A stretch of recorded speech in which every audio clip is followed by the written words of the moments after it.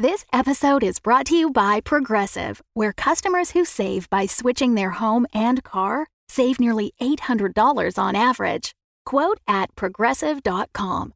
Progressive Casualty Insurance Company and Affiliates. National average 12-month savings of $793 by new customers surveyed who saved with Progressive between June 2021 and May 2022. Potential savings will vary. Hi, I'm Yusuf Dal, and when I was 18, I was convicted of selling drugs. For the past 3 years, I've had difficulty finding housing because it is legal in the United States to discriminate against individuals that have a past drug distribution conviction on their record for life.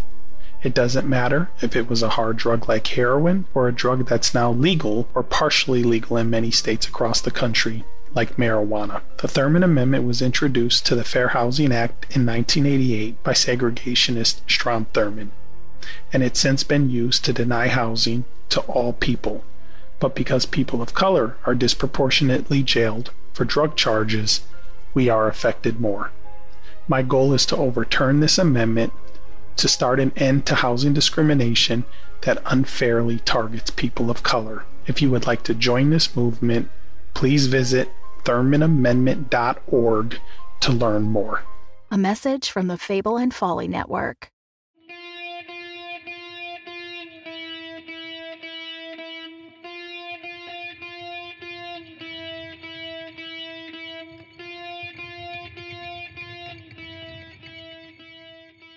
Hi, I'm Tanya Ransom, creator and executive producer of Nightlight, a horror podcast featuring creepy tales written and performed by Black creatives from all over the world.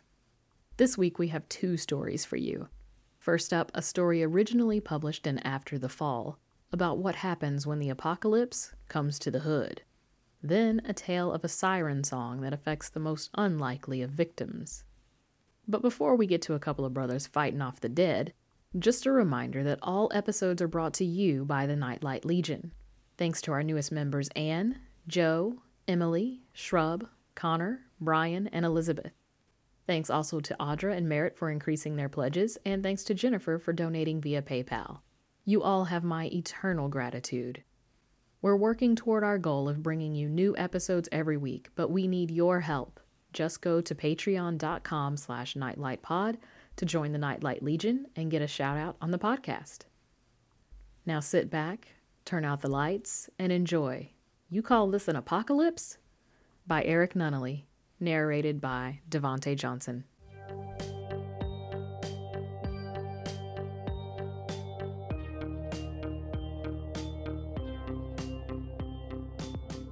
Quan swung his fire axe into the zombie's head, cutting messily through its skull and splattering its brains right at Trayvon's feet. The boy just about fainted, knowing where the gelatinous mass had been. The dead body, in mid-step, crumpled like the marionette it was. Quan whooped with joy, and Trayvon's heart sunk further, if that were at all possible. Trayvon had a lifelong history with Joquan. They'd grown up in the same neighborhood, taught by the same teachers, and played at the same parks. At one time, they'd even lived together in a foster home. Not exactly friends, they'd known each other their entire lives, separated by a personal interest, inextricably joined by culture and geography. They were both 17, but Trayvon was a nerd. He hated the portmanteau blurred almost as much as he hated the ridiculous convention that white comic creators tended to use when naming black characters. Black Lightning, Black Racer, Black Spider, Black Eagle, Black Panther. Well, the Panther was pretty cool, and his name made sense, since he was the leader of the Black Panther cult and king of the fictional African country of Tron! Wake the fuck up! We're about to get some serious shit right here. Why you holding the shovel like that? Quit cradling the damn thing like it's a baby. Get ready to swing that bitch. Trayvon secretly loved that Quan called him Tron. Most people shorten his name to Trey, but Quan always looked for the most creative angle to truncate someone's name. Thanks to his friend's wit, Trayvon was closer than ever to imagining himself on par with Tron, the savior of the Incom mainframe. He looked down at the entrenching tool they'd found alongside the axe at the firehouse and shifted his grip so that he was holding it more like the baseball players he'd seen on television. They continued to move through the building. Quan was 180 degrees from being a nerd like Trayvon, and at least 50,000 kilocams in the opposite direction, diving into the hot sun at the center of the solar system of coolness. Kilocams, by the way, are a Klingon unit of measure, similar to a kilometer, but about twice as... Tron! Damn, son. Daydreaming we the fuck somewhere safe. You in shock or some shit? The duo headed for the back of Engine 52 station. The house seemed to be empty. All the firefighters out dealing with one emergency after another. There were no police stations nearby to even consider raiding, so they sought solace here. Though there were more axes available, they were too heavy for Trayvon to handle accurately, so Quan had shoved the lightweight military shovel into his hands. The Z Quan had just dropped must have been part of the skeleton crew left behind to monitor the radio, and... The radio! Hey, Quan, if we can find the radio here, we might be able to... Watch your back, son! Trayvon whirled. Wherever there was a freshly dead walker, there seemed to be another less fresh. How else would the firemen have been infected inside the firehouse? Emergency rescue personnel were ironically the most vulnerable. Their instincts were to help, not split a skull open. To run towards trouble and damn self-preservation all but guaranteed an agonizing demise. The former human being Quan had put down probably died trying to help this thing, not believing the dead walked. The horror facing him must have been the victim of a murderous impact and freshly buried. The female corpse wore what was once a clean and professional skirt suit, the better to be presentable when being interred, a tradition that baffled Trayvon. The thing was now covered in grime and blood. She was dragging one leg at an inhuman angle, and her arm on the same side dangled boneless, like a numb tentacle, her entire person a vile reminder that the dead walked. Trayvon raised his tool. The horror creeping slowly towards him echoed the trembles rising from his stomach. He brought the edge of the spade down square on her head, or so he intended. The sharp edge cut across her skull at an angle, shearing off a portion of her scalp and skull. With the ear dangling, she stumbled forward as Trayvon lost his balance, yelping uncontrollably and tumbling, his legs tangling with hers. Shaquan! Oh, for real? Finish this half-crippled bitch, Tron, and let's go. Trayvon could hear the exasperation in Quan's voice, impatient at having to pull his companion out of fire after fire. If this were going to work, Trayvon knew he needed to get his game together, and soon. The dead woman squirmed, using her one good hand to grab a fistful of Trayvon's pants, trying to pull herself into a position to bite. He panicked, freed one leg, and kicked her off. Then with a speed and accuracy he'd never known, Trayvon swung the tool in an arc, cutting through the dead woman's neck, striking sparks from the concrete floor. The body went still, and the boy was barely aware of what had happened. He blashed out and got unlucky. Oh, shit! That's what I'm talking about! Knew you had it in you, nigga! Quan laughed and kicked the head across the floor. Trayvon shuffled to his feet and shoved his glasses back up on his nose so he could see Quan clearly when he looked into his eyes. Relieved to focus on something other than shambling dead people, he spoke with confidence. Don't call me nigger. That's self-hating. Quan screwed his face up. The fuck? You think I hate myself? Never ignorant getting goals accomplished, boy. N-I-G-G-A. He thumped his chest with each letter, then poked Trayvon, forcing the less imposing boy to take a step back. Your ass still alive because of me. You keep zoning out, and I ain't gonna be able to keep you alive much longer. Being shuffled from home to home as they got older had opposing effects on the two boys. Over the years, Trayvon sank further and further into books of all kinds, especially comics and science fiction. But he never developed the kind of brazen confidence that Quan seemed to generate tirelessly, like the fission of heavy isotopes. The more Trayvon learned, the more conflict-averse he became, as if a thick blanket of knowledge smothered any aggression he may have developed over time. He remembered reading somewhere that boys like him were time bombs waiting to explode one day. Yet, every humiliating episode he could think of leading up to this moment merely left him feeling more confused than angry, the edge of any fury dulled forever by a relentless academic logic. He recalled one such incident, in 8th grade, at the all-white suburban school to which he was being bused at the time, an urban program to give inner-city kids access to suburban schools' larger school budgets. An essay he'd written was chosen to be read at a school event. The teacher had asked him if he had a tie, slacks, and shoes for the event. Would he be able to participate?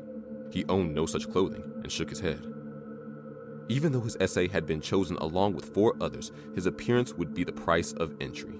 Despondent, he'd gone home, told his current foster mother, and she managed to dig up a pair of shoes, slacks, and a tie for him. The tie was a hideous, multicolored affair, the slacks bell-bottomed in lime green, and the shoes were at least one size too small. Still, he had achieved both the academic costs and the minimum of proprietary fashion. During the car ride to the event, Trayvon held a casserole in his lap. When they arrived, he discovered that liquid had leaked past the battered, foil-covered container and left a brown stain down one side of his calf where it finally pooled in one of his tight shoes. On stage, his leg cold, wet, and stained with gravy, Trayvon sat with 4 other boys before he discovered that his essay had not been given to the presenter. They'd assumed he would not be participating, so the handwritten essay had been left behind, somewhere. Why couldn't this have been rectified on the spot? Surely the essay could be retrieved. More questions followed, tumbling one after the other. Because he'd not been assertive enough? Because there was no time? Because he didn't have real parents? Because he was the only black boy on stage with 4 other white boys? They were the kinds of questions that kept him up at night, his mind eventually wandering into a fantasy realm to evade the stress. His sense of logic could only determine that these questions would never be answered satisfactorily, like trying to figure out why the dead walked. Trayvon muttered the only thing that seemed worthy of noting at the time. "It's the apocalypse.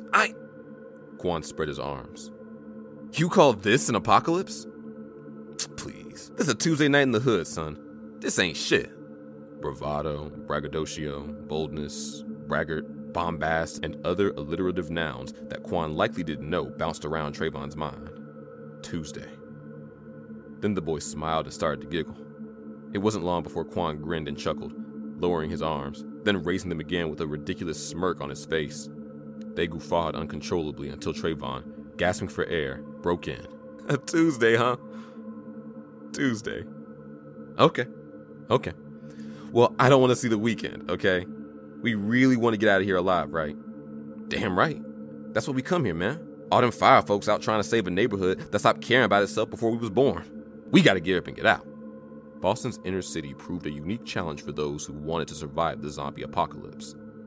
Fire and police stations were few, no gun shops to loot, precious few hardware or grocery stores, and no easy way to organize people. The area was constantly on the edge of teetering over into a depressing mess without flesh-eating corpses wandering around.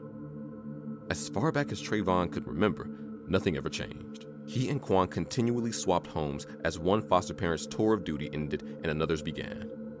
But the neighborhood remained a constant, regardless of what the rest of the world was doing. "We need to use a radio to call for help." "Help? Damn, Tron, you killing me. Ain't no help here. Never have been." "What? You expect the National Guard to come running because 2 niggas called from the hood?" Trayvon ground his teeth, ignoring the word he considered an epithet no matter how Quan pronounced or spelled it. "Then where are we going?" "Like I said, we gear up and get on to the cemetery down by Forest Hills." "The cemetery? Where all the dead people are? Damn, Tron, think about it. You smarter than that," he thought. Most of the corpses would be deeply interred or too far rotted to be a problem. Plenty of open ground. There was a house on the grounds, and the whole thing was surrounded by a high, wrought iron fence. This fire station had food, emergency supplies, and more. All the firefighters and cops usually drove SUVs. There were probably a few in the back. Well, damn. Quan was right. "Yeah, you get it now?" The more aggressive and tactically oriented boy wore a wide grin on his face. "We can even take some radios for when shit cools down." Trayvon began to understand where he was going to fit in the apocalypse. As Quan searched the premises for keys to personal vehicles, Trayvon sat down at a computer to learn all he could about BFD communications and equipment, taking advantage of the internet while it still functioned. Keys in hand, the boys began loading a black SUV in the back lot of the station. They emptied the kitchen of whatever food they believed would travel well and filled the back with 2 more uncovered axes, a few pikes, radios, chargers, a ladder, and some power tools. They could see smoke in the air, drifting like octopus ink underwater. The occasional screams of people and the muted pops of handguns came to their ears. It was Trayvon's idea to top off the gas tank and add 2 additional canisters of fuel. Trayvon looked for somewhere outside the vehicle to hook the jerry cans, but had to load them in the back. "Keep the back windows rolled down. We don't want to suffocate on gas fumes or, well, explode over a spark or something." Quan grinned and did what Trayvon asked as the boys clambered into the front seats. The engine turned over easily. Quan backed the truck out of its spot and wheeled around the side of the building. On the opposite corner, they saw an older man wearing an apron and using a push broom to hold one of the Walking Dead back. He was yelling profanities in a thick Caribbean accent, keeping the Zed from entering his store. Quan slammed the truck into park and said, "I want some snack cakes." "Are you serious? Now!" Quan looked at the acquaintance he'd known his entire life. Despite their social distance, Trayvon was the closest thing he had to a brother. The young man was the only constant in his life, the only person whose values he respected and could depend on. "Maybe you should pick him up. Get something you like too, because I don't think we're going to be able to hit the corner store later." Trayvon looked out the window at the old man struggling to keep the zombie at bay. "Go on, man. I'm going to wait for you right here. Get some menthols too." Their eyes locked for a moment. Then Trayvon hopped out of the vehicle and trotted around to the back, sliding a pike out of the hatch. Quan stepped out of the cab, lit a cigarette, and watched as Trayvon scooted around the old man struggling with the zombie and dipped into the store. Moments later, he emerged with a plastic sack, heavy with treats. The old man glanced at the young intruder with a worried and disgusted look on his face. Trayvon stopped, took aim, and speared the dead monster through its head, pushing it to the ground with the pike. Then he handed the steel tool to the old man and trotted back to the truck. "I like the pike." "Thought you might." "Dude, I think everyone in that old man's family was inside that place. They just stared at me the whole time in there, stuff in the corner." Dots of perspiration speckled Trayvon's hairline, and dark patches had formed under his shirt's arms. Quan smirked and hopped back into the driver's seat, slammed the door and pulled the SUV onto Donald Street, cutting through the Harvard and making a straight run for the cemetery. Niggas gotta learn to take care of their damn selves.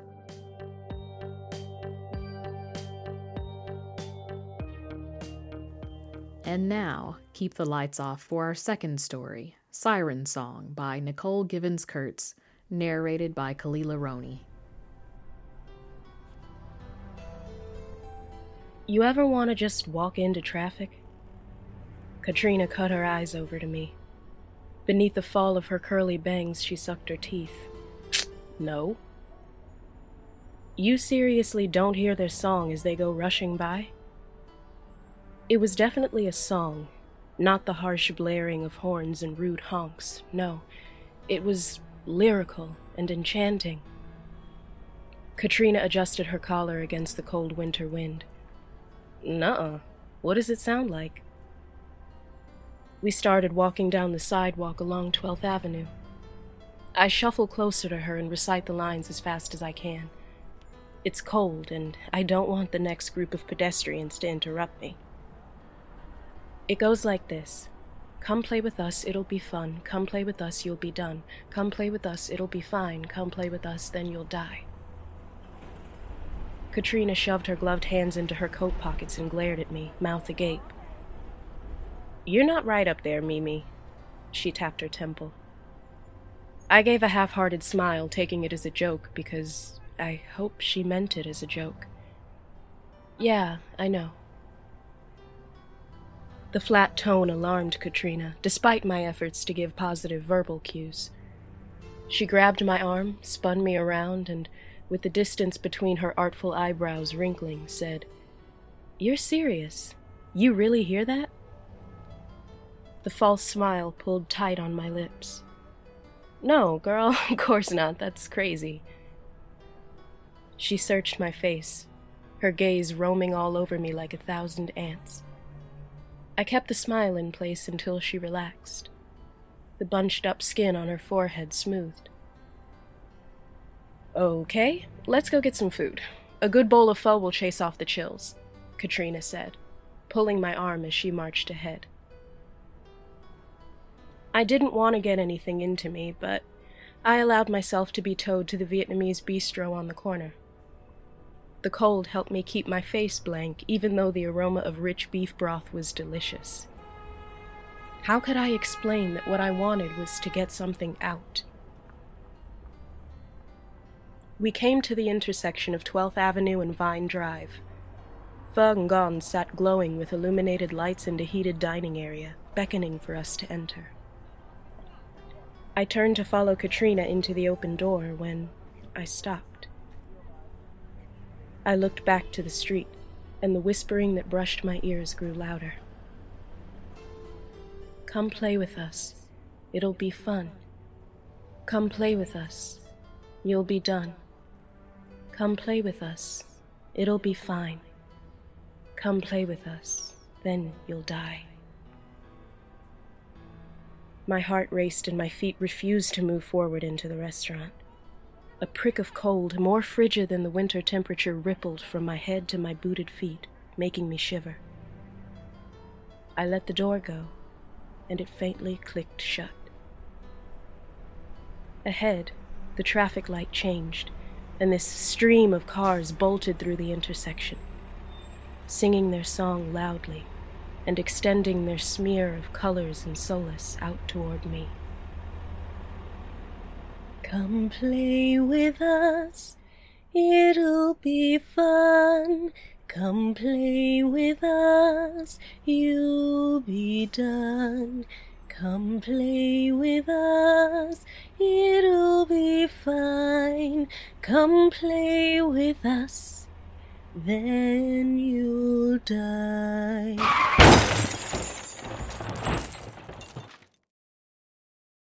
Thanks again to our patrons for supporting this podcast. Because of your support, listeners around the world get creepy tales in their ears every other week. If you want new stories every week, the only way for that to happen is to join the Nightlight Legion by going to patreon.com/nightlightpod and supporting this podcast. You can also make a one-time donation via PayPal at paypal.me/nightlightpodcast. If you're unable to support us financially, word of mouth is the next best way to help. Give us a shout-out online on Twitter or Instagram at NightlightPod, or like us on Facebook at NightlightPod.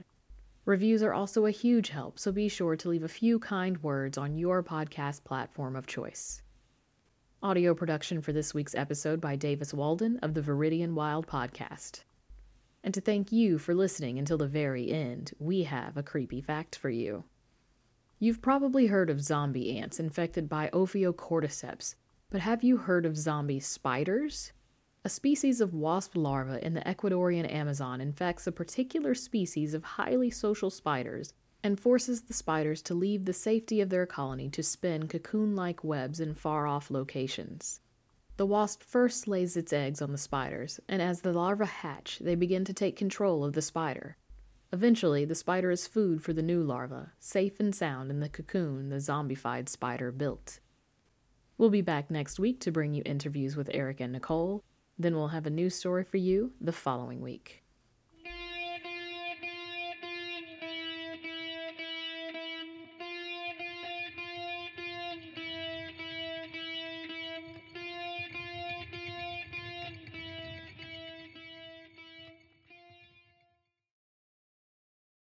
The Fable and Folly Network, where fiction producers flourish.